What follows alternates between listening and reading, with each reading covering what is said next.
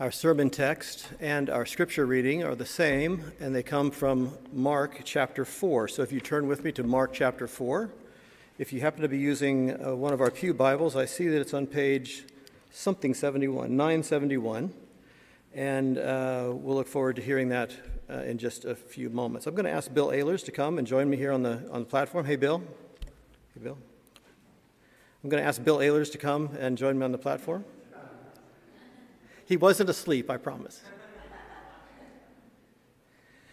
As you will know, Bill was the senior pastor here at Bethesda for 19 years, and then an additional year as the interim pastor, and just before we came. And there's quite a comparison already, right? And just in just about every way, he gets the nod. But looks, height, that kind of thing, fitness.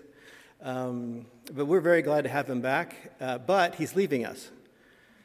Starting next Sunday, he starts his seasonal work at Falcon Lake, the All People's Chapel. All People's Church, where he has been called to be the pastor there during the cottage season. And so this is his last Sunday with us, probably until October or November, something around that period of time. And so I'd like for us to pray for Bill as he goes to do ministry there. Let's pray for him.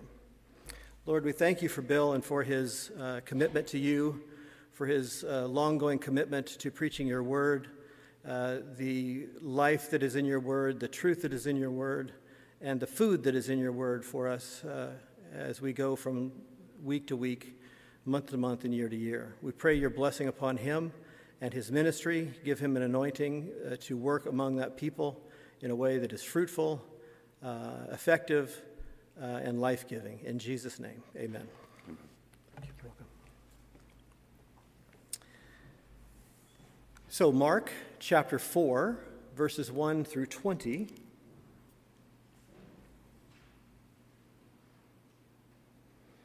Again, Jesus began to teach by the lake. The crowd that gathered around him was so large that he got into a boat and sat in it out on the lake, while all the people were along the shore at the water's edge. He taught them many things by parables, and in his teaching said, "Listen, a farmer went out to sow his seed. As he was scattering the seed, some fell along the path, and the birds came and ate it up. Some fell on rocky places where it did not have much soil. It sprang up quickly because the soil was shallow. But when the sun came up, the plants were scorched and they withered because they had no root. Other seed fell among thorns, which grew up and choked the plants, so that they did not bear grain. Still other seed fell on good soil. It came up, grew, and produced a crop, multiplying 30, 60, or even 100 times. Then Jesus said, 'He who has ears to hear, let him hear.' When he was alone, the 12 and the others around him asked him about the parables. He told them, 'The secret of the kingdom of God has been given to you, but to those on the outside, everything is said in parables so that,' quote, 'they may be ever seeing but never perceiving, and ever hearing but never understanding. Otherwise, they might turn and be forgiven.'" Close quote. Then Jesus said to them, "Don't you understand this parable? How then will you understand any parable? The farmer sows the word. Some people are like seed along the path where the word is sown. As soon as they hear it, Satan comes and takes away the word that was sown in them. Others, like seed sown on rocky places, hear the word and at once receive it with joy. But since they have no root, they last only a short time. When trouble or persecution comes because of the word, they quickly fall away. Still others, like seed sown among thorns, hear the word, but the worries of this life, the deceitfulness of wealth, and the desires for other things come in and choke the word, making it unfruitful. Others, like seed sown on good soil, hear the word, accept it, and produce a crop. 30, 60, or even 100 times what was sown. The word of the Lord. God our Father, we thank you for this snippet of Jesus' teaching. We pray, Lord, that you would allow us to hear and believe and obey. We pray your anointing also upon Dr. Neil, our friend and our brother, our elder. And we ask that you would watch over him, speak through him, and bear fruit through him. In Jesus' name, amen. I'd like to echo Mark's gratitude to Bill. Bethesda's been blessed to have long pastorates, 19 years or more for Bill, and now maybe 15 years for Mark, when the average pastor is about 3 years. So we should be grateful that we've had such good pastors here to guide us, and they're not done yet. Bill's going to start a new workout in the Whiteshell, and I think Kate and I will be visiting him periodically out there. So we look forward to coming under your leadership again, Bill. So the Great Reset. If you are following kind of modern culture, COVID has come, and COVID seems to be coming to an end. May 1st, if you're involved in the medical world, is a good day. May 1st is the day that the University of Manitoba Medical School is saying you no longer are obliged to wear masks when you come to clinics. So that's an exciting thing. That shows, I guess, some confidence in where we are at in terms of a viral load. So that's kind of the good news about where we are in this transition. And people have talked about this Great Reset idea. COVID was a major punctuation part in world history. And so where are we going to go now? What's going to happen now? The World Economic Forum has put this idea forward of the Great Reset, and it does seem to divide people along partisan lines. Some think this is a great idea to get to a post-capitalist, post-carbon-based economy, clean the world more equitably. Sounds like a great idea.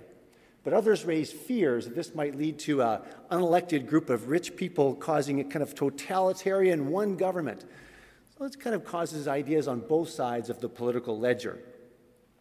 What about for the church itself? Is there any impact on the church?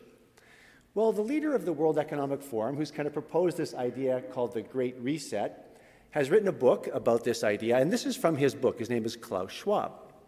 And many of the things he says here, I think we can all relate to.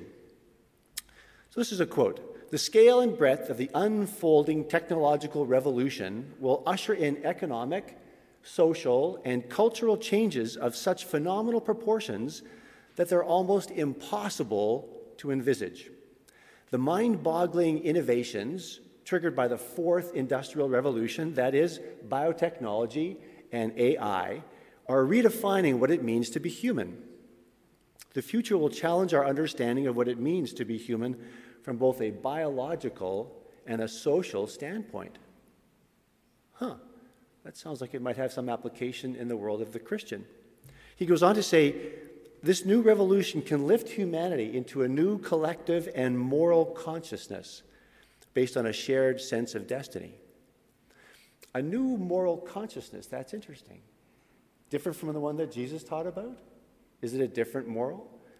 So the Great Reset, I think we can see, has some application into the world of metaphysics and where we're going. So what about here at Bethesda? What about you and me? Do we need a Great Reset? Is that the answer? If so, where are we going? Neil, what's the plan?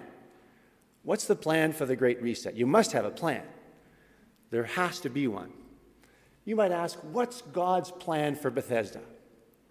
You might ask it even in a more personal sense, what's God's plan for me? That sounds like a reasonable question. What is God's plan for me? One of my second pastor's favorite books is this one, called Experiencing God. And I've been looking at this book this week, and it's a really interesting 13 kind of week in-depth view of the Christian life. And it's really, really good. If anybody wants to do this with me, maybe over the summer, approach me. I'd love to sit down with you and consider doing this book with you. This book says it's the wrong question to ask, what's God's plan for me? The question is, what's God's plan? What's God's plan? So I think that that's kind of got to form the central truth of our message today. What is God's plan? I think you'll see if we look at some key passages of Scripture today, it's quite clear. Jesus wants his followers to be loving, joyful, effective, and productive. God's plan is that he wants us to be joyful, loving, effective, and productive. Let's pause and pray.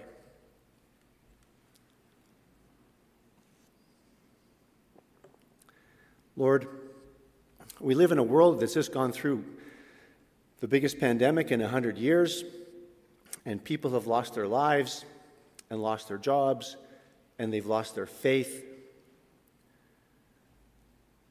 And some of us have lost our anchor. We've lost our sense of what the future might hold. Help us to get some glimpse of what your teaching on that would be today. Your plan, not our plan. We're grateful for this time together. Amen. So the Christian journey is about helping our hearts become receptive to this idea that Mark read about the seed, or the Word of God, which is actually the Logos. We've talked about this before. The seed of God is called the Word of God, but the actual translation is Logos, and that's basically a Greek idea combined with a Christian idea that means Jesus. Our hearts need to be receptive to the Jesus. And that we need to become productive and effective in that context, and not just hard-working, old-school drudgery, but effective and productive with joy and love in our hearts. So two of Jesus' most famous parables, the parable of the sower and the parable of the vine, will give us this. And the lovely thing about talking about the parable of the sower is that Jesus told us how to interpret it. We don't need to have too much speculation on that one. And then the parable of the vine also, really a straightforward teaching about what God wants for us, his people, to be joyful, loving, productive, and effective. A good plan for the future of any people group. So, the seed, the sower of the seed. What's the seed? The seed is the Jesus. And the Jesus is sown into different soils. We only get really 4 types of soil to look at. Not a whole bunch, there's just 4. And it's kind of remarkably simple when we look at these types of soil as to their receptivity, what happens, and what allows things to move forward productively and effectively. We'll just review these briefly. So the first seed is that that's sown along the path. And again, to remind you, anyone who hears of the word of God and does not understand it, the evil one comes and snatches away what has been sown in his heart. This is what is sown along the path. So some simple principles from this metaphor that Jesus uses in his parable. Number 1 is that the evil one exists. It's a very clear teaching that there's a battle for this truth sown about the Logos, the Jesus, in our hearts. And somebody wants to take it away.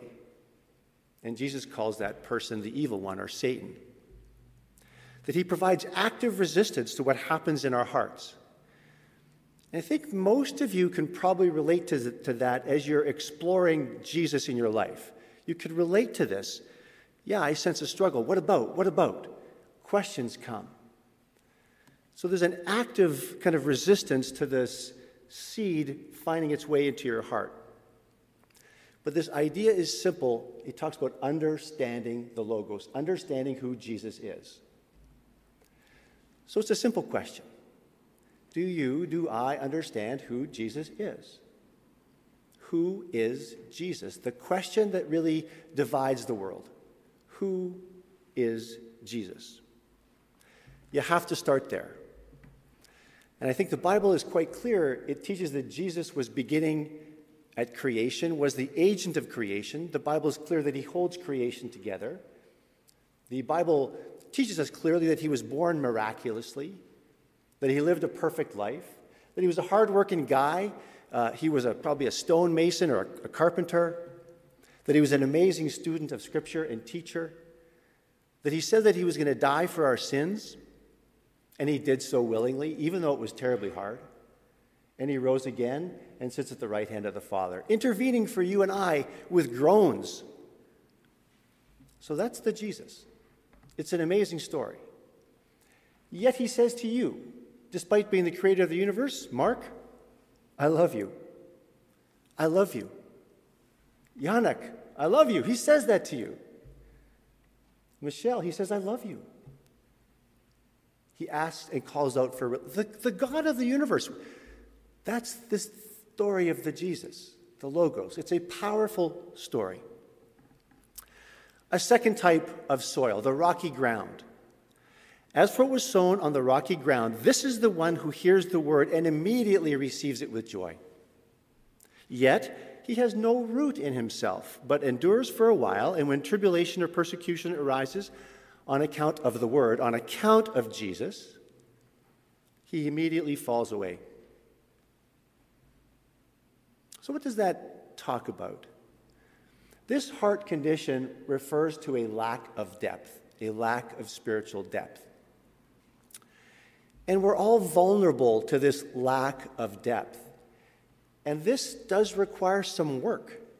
It does require some study.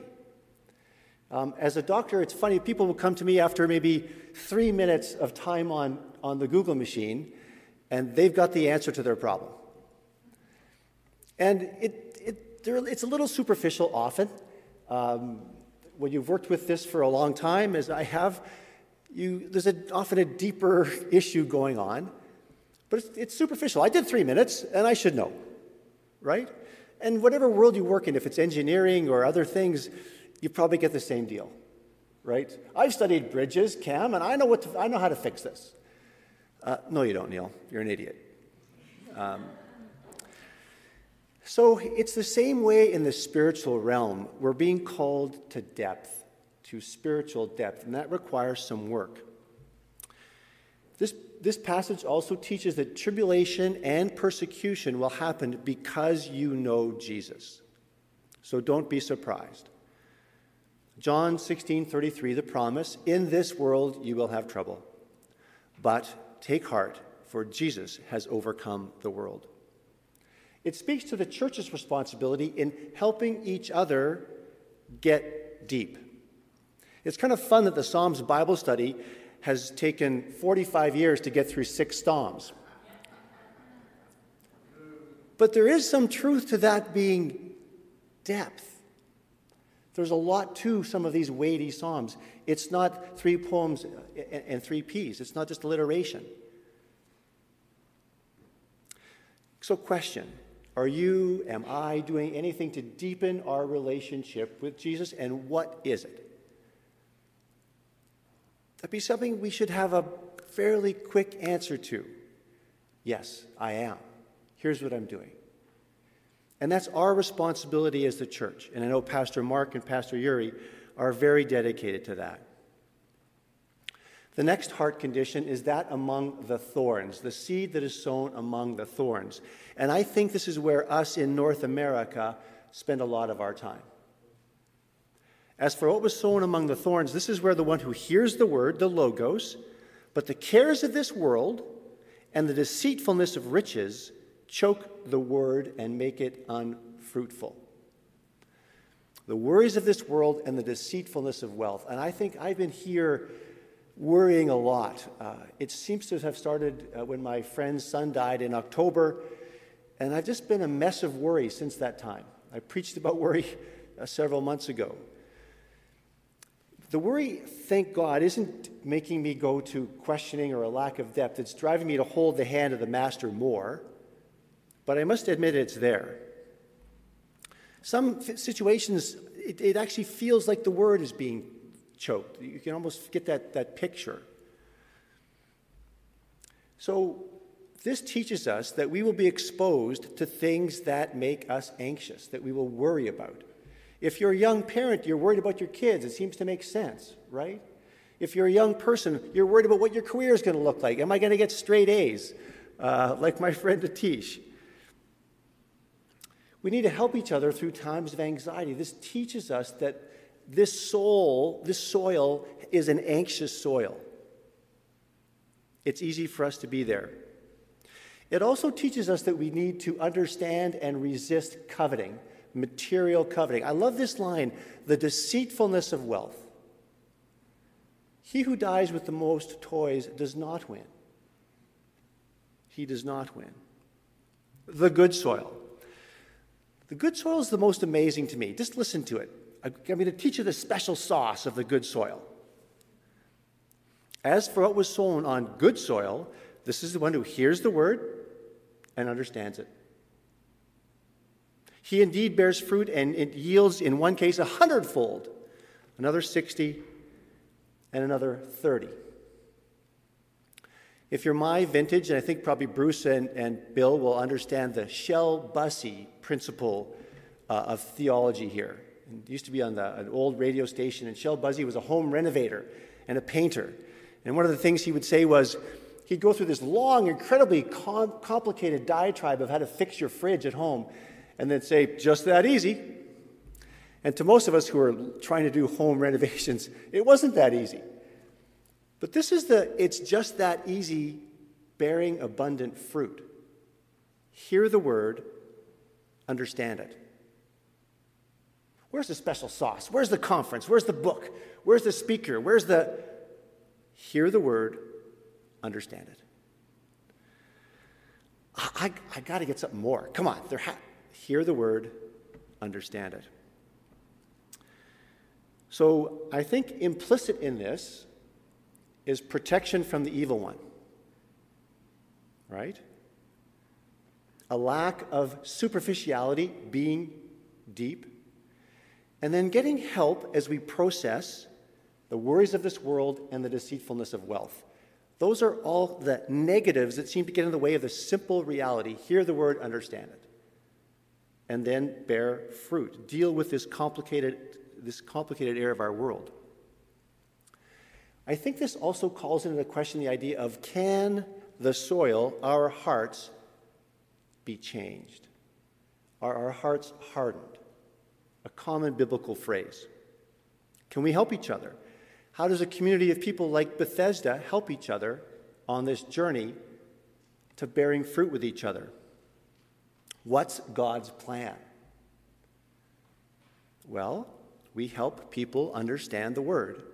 And I can't think of two people more than Mark and Yuri that want that love the Word of God and are willing to teach it without the kind of accoutrements that our culture often demands, without smoke machines and fancy music. Teach the Word of God. We need to give people a chance to develop their depth of their relationship with Jesus. Help each other on that journey. Acknowledge that we do need to go deep here. Acknowledge and resist the evil one. And become aware of that unsettled heart that you feel when he's messing with you. Become aware of that. Help each other deal with the worries of the world, which will happen. There's going to be trouble. We all know that. And then help each other with this life of materialism and coveting. That's what this scripture teaches. So the 4 types of soil, the last one is just hear it, understand it. Wow. So the good soil bears fruit. I think that begs the question, well, Neil, what's fruit? What is fruit? The first idea that I think Scripture gives us, and it probably comes to your mind fairly quickly, is the fruit of the Spirit. It's your character. It's how you are as a person, which I think does call into question this idea of being changed by the Logos, having a heart that is soft, that is changeable. And you know them: love, joy, peace, patience, kindness, gentleness, goodness, faithfulness, self-control. That's the people we're called to be. That's the fruit we're called to manifest. Imagine living with someone like that who's 24/7, those 9 characteristics. It's kind of like heaven on earth, isn't it? What a beautiful characteristic. Imagine being that person. That the guy flips you the bird at the intersection and he's angry and you respond with patience and kindness and joy. That's the person we're called to be. So fruit is definitely about our nature. Is it something beyond that? Listen to Titus 3:14. And let our people learn to devote themselves to good works, so as to help cases of urgent need and not be unfruitful. So to be fruitful were to help meet urgent needs through good works. Quite a clear teaching. So fruit and good works seem to be used interchangeably. So fruit is my characteristics, who I am, and I'm involved in good works, productive and effective. Okay, I got it. So you're probably saying, okay, now Einstein, what's the key to bearing godly fruit? There's got to be a key. You have to have a 5-year strategic plan based on a SWOT analysis of the world around you. You have to have it. You have to have read a book by a famous pastor, usually from California, that tells you about the next great thing. Have you read that book lately? You must have. You must have been to a conference on church planning where they dealt with all this, right? Maybe not. I think John 15 provides the answer for us. So abiding in Jesus is associated with bearing fruit. Remaining.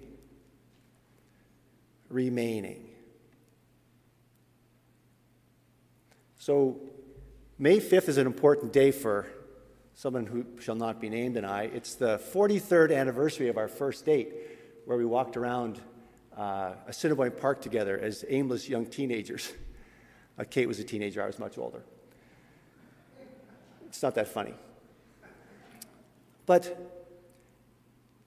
so 43 years later, we still abide in relationship and remain in relationship. And I will tell you that I love Cato more now than then. And that's what happens from abiding, remaining, settling in for the long term. Settling in for the long term. So abiding in Jesus. He is the source of our productivity and our effectiveness and our love and our joy. Jesus wants us to bear fruit, and he enables us to do so. So how does he do it? What is the special sauce? Let's look at John 15, verse 1. I am the true vine, and my Father is the gardener. He cuts off every branch in me that bears no fruit, while every branch that does bear fruit he prunes, so that it will be even more fruitful. You are already clean because of the word I have spoken to you. Remain in me, as I also remain in you. No branch can bear fruit by itself. It must remain in the vine. Neither can you bear fruit unless you remain in me. Jesus is the true vine, and God, the Father, is the vine dresser. Listen to this language again.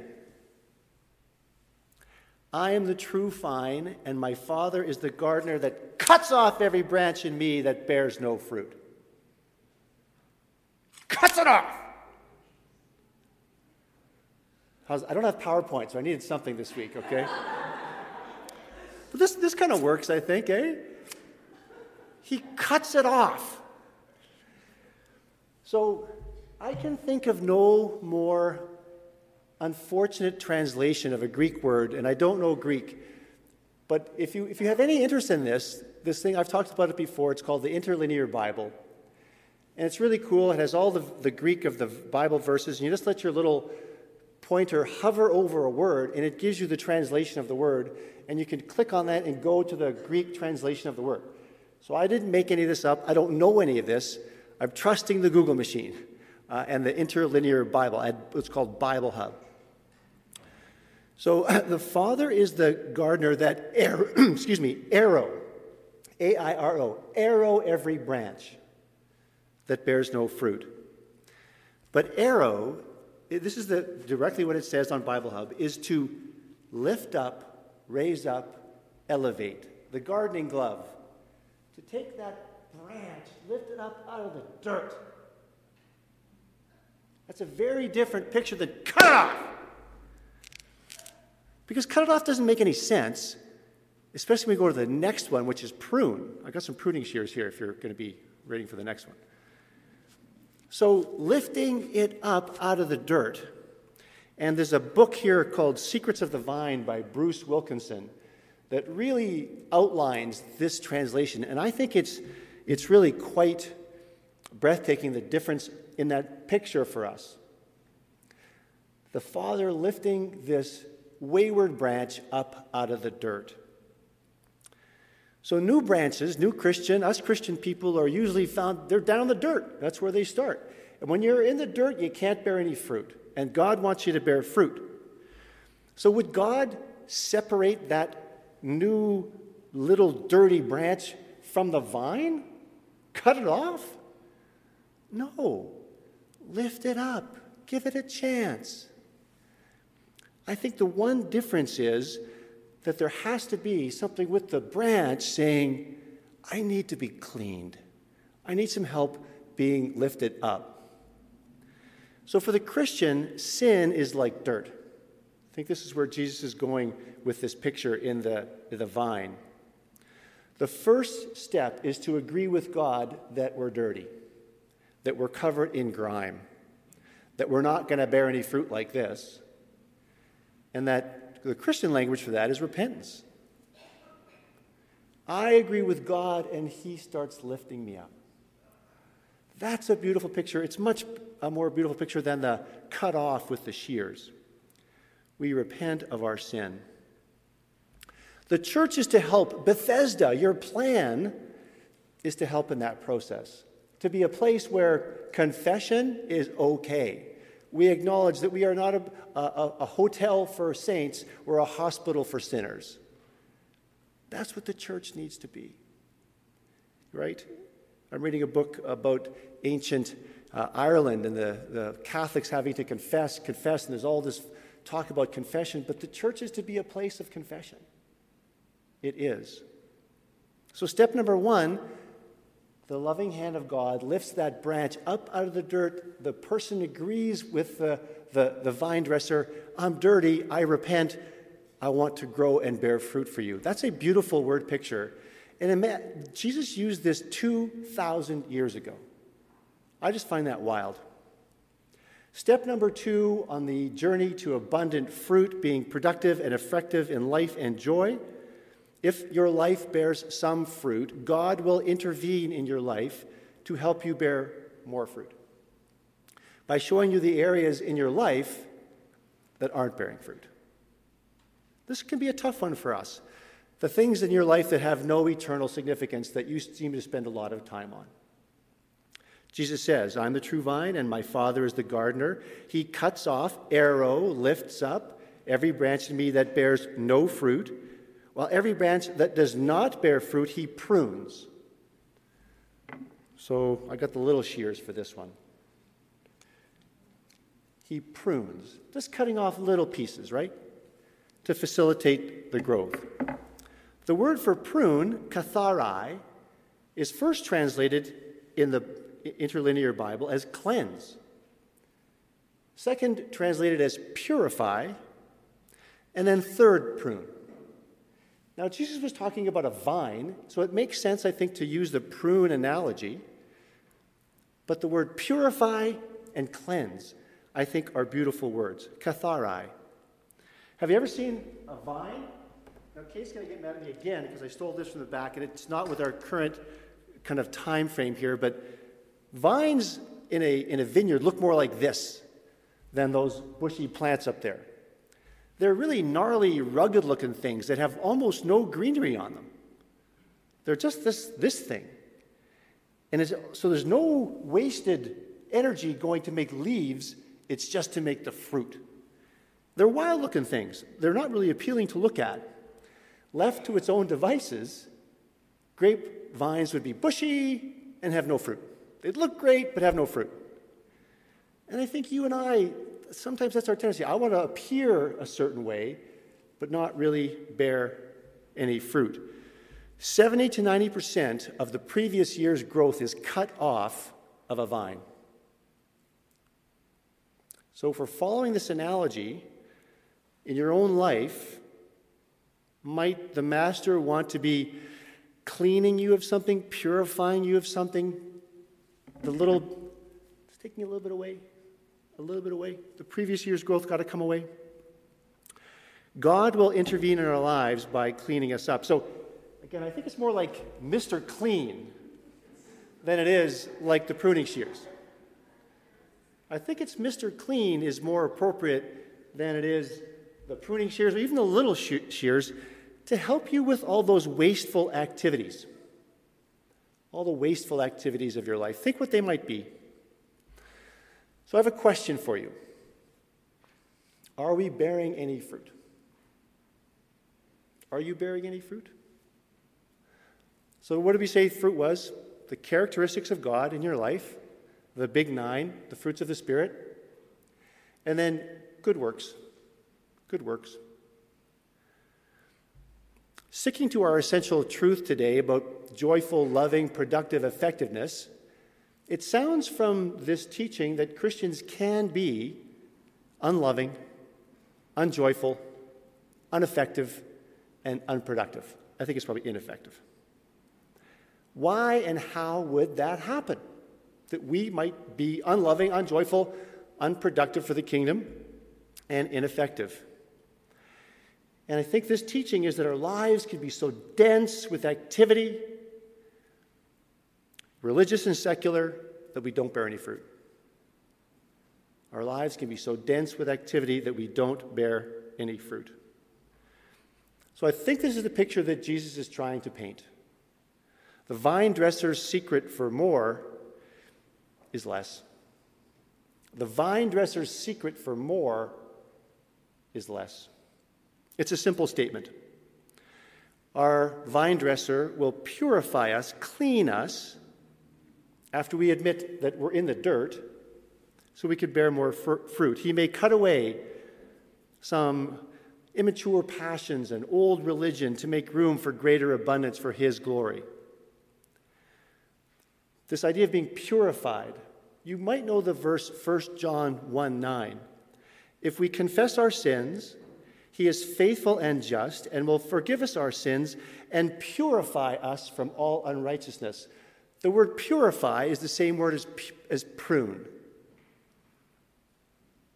So it's not just the pruning shears. This translation, He would forgive us our sins and prune us from all unrighteousness. The purification idea is important here. I think it's Mr. Clean. So what kind of stuff in your life is choking out the energy that's supposed to go towards fruit? This is a hard conversation. This is something that's good to have in your small groups and in intimate relationships. Do we have preoccupations, priorities, or passions that have no eternal significance? We can get pretty legalistic about this, and that's the caution, that's the other side of the pendulum. But I love Peterson's rendering of this in the Message, lopsided and small-minded pursuits. Am I involved in any lopsided and small-minded pursuits? Maybe the vine dresser wants to clean us of fear, anxiety, depression, addiction, a lack of forgiveness, self-centered, cultural obsessions, golf. Who put that in there? But can you think of something? I like the golf, but it's pretty small-minded and lopsided, isn't it? Purifying, pruning helps us to fulfill God's destiny in our lives. If you are asking for God to show you His will, it probably involves less. It probably involves giving something up, something to be removed. So, fruit, the characteristics in your life, doing good works effectively and productively. How should that feel to you, to me? Here's a great promise. Bearing fruit will be something that is associated with love and joy. love and joy. Listen to John 15.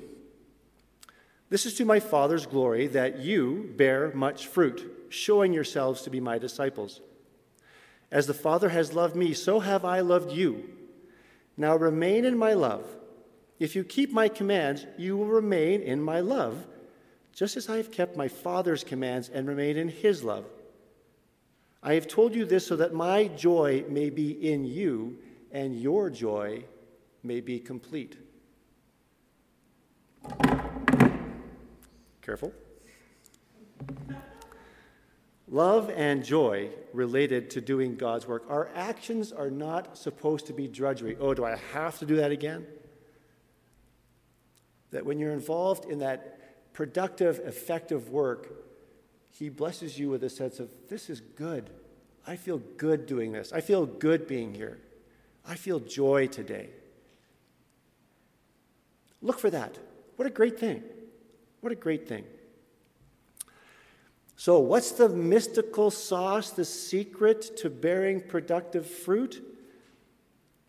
Abiding, remaining, settling in for the long term, believing, enduring, persevering, deep, right? Jesus repeats that word 10 times in these 6 small verses. Can you hear his intent? Can you hear his passion? Remain in me. Remain in me. Why so many times? Does he know that you and I are fickle? I'm taking control of this one. Does the church need to reset or remain? So the secret to bearing fruit, being given time to hear and understand. I like that in the small church. The big church is 20 minutes, we got to go. I don't know about that. The teachings of Jesus, depth of understanding. We agree with God that we're stuck in the dirt. Honest self-appraisal. The master vine dresser cleans us up, lifts us up out of the dirt. And then with the small shears, not the big ones, starts taking away the wasteful stuff that we do. Helps us understand, oh yeah, man, I wasted a lot of time on that. How many easy ways are there to waste time? What do? We remain. How does it feel to remain? This idea of abiding, it's abiding in a relationship. And in the best relationship you can have, the relationship with Jesus. It's not just based on facts. Oh, I know Jesus. It's relational, not fickle. It's that 4 a.m. in the morning and you're anxious about something and all you're going to say that night is, thank you, Jesus. Thank you, Jesus. I love you, Jesus. I'm glad you're with me here, Jesus, because I feel lonely tonight. I haven't got a clue what's going to happen with that bad meeting tomorrow. Thank you, Jesus. It's that intimate of a relationship. It's not plan-based. It's not the conference-based. It's not the pastor's book-based from California. You've been adopted. The loving parent adopting you into the family. What does your relationship look like right now? What does your relationship with Jesus look like right now? When you go out for dinner, you watch people across the table, and often when they're old, they don't talk at all. They just sit there. When they're young, they don't talk at all. They're just looking at their phones, right? But you can imagine the intimate relationship, holding hands in each other's eyes as they have dinner together. An intense relationship. They laugh and they have joy and they pick meals for each other. That's what we're talking about. We're not talking about the phone. Maybe that old couple will give them some grace. They've had a long time to talk. At least they're still going out for dinner. The end of our passage makes it clear what love was to Jesus. John 15:13. Greater love has no one than this, that someone lay down his life for his friends. Obedience and service and sacrifice is how Jesus defines love. Love to Jesus is an action. The action of sacrifice and obedience. The action of sacrifice and obedience. Does Bethesda need a great reset? Does the world need a great reset, a new cultural way of dealing with life? To follow Scripture, we need something different. How about the great repentance? I didn't want that on the sign outside because nobody would come. How about the great reduction? Much more scriptural than the great reset. How about the great remaining? Remain. How about the great relationship? The great relationship you could have with Jesus. The great reset's kind of weird in many ways to me. I think we need those other four more.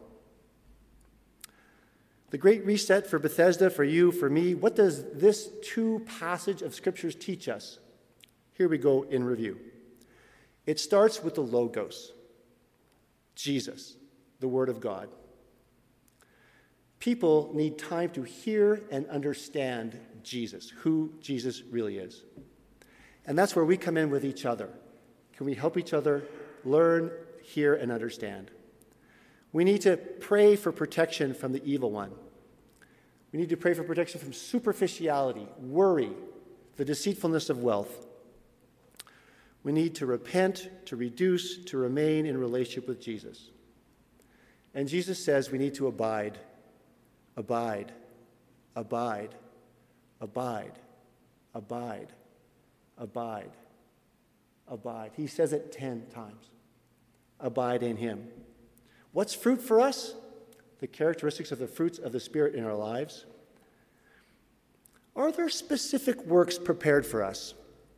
For you and I, for Bethesda? I believe there are. I think one thing that's clearly been prepared for us is the refugees. We could be the great refuge for those people. We're called to that. Hopefully they're coming soon. How about others? How about the other newcomers, people from the Ukraine who are coming here in great numbers? We had a weird experience with homeless people this winter. And I've talked to some of you about that was meaningful for you. That maybe we're called to have a different work with homeless people. One person came to me and said we should be building an apartment on our parking lot, this incredibly valuable piece of real estate. Go to the Google machine and look up the West Broadway Commons, that All Saint Church built a 12-story kind of specific apartment, culturally appropriate and environmentally safe in association with their church. Maybe it's something like that. Using this amazing building. When we kicked those homeless people out of this place, that just felt wrong to me. This felt wrong. Are we supposed to be a sanctuary? Mull that around. We don't have a plan, but the Lord is calling us to something. Let's bring it back to the personal, and we'll close. We all need to examine our own lives for evidence of fruit. Don't spend your time looking at somebody else's life. This is just for you. If you're clear that your life isn't bearing fruit, you're probably stuck in the dirt. You're probably compromised by sin. Take the loving hand of Jesus and repent. If you just bear a little fruit, God probably will want to prune you and help you work with your priorities. And that may be hard. That may be giving up something you really, really love. But it's not eternal. Think of purification. Think of our friend, Mr. Clean. This intervention can be intense and it can be emotional. But I think it's important. He teaches this clearly. So the great reset? No. I think the great remain. Remain in Jesus. Let's pray. Lord, thank you for this series of parables you gave. And I'm amazed by the answer Sarah gave earlier. An earthly story with a heavenly meaning. And to think of a young person knowing that is what a parable is so, so important. It shows that the parents and the church and the school that she's involved in are helping her hear the Logos, understand the Logos, and develop depth. That's what our church is called to, Jesus. Thank you for this time. Amen. Our benediction today is from 2 Peter chapter 1. His divine power has given us everything we need for life and godliness through our knowledge of him who called us by his own glory and goodness. Through these, he has given us his very great and precious promises, so that through them you may participate in the divine nature and escape the corruption in the world caused by evil desires.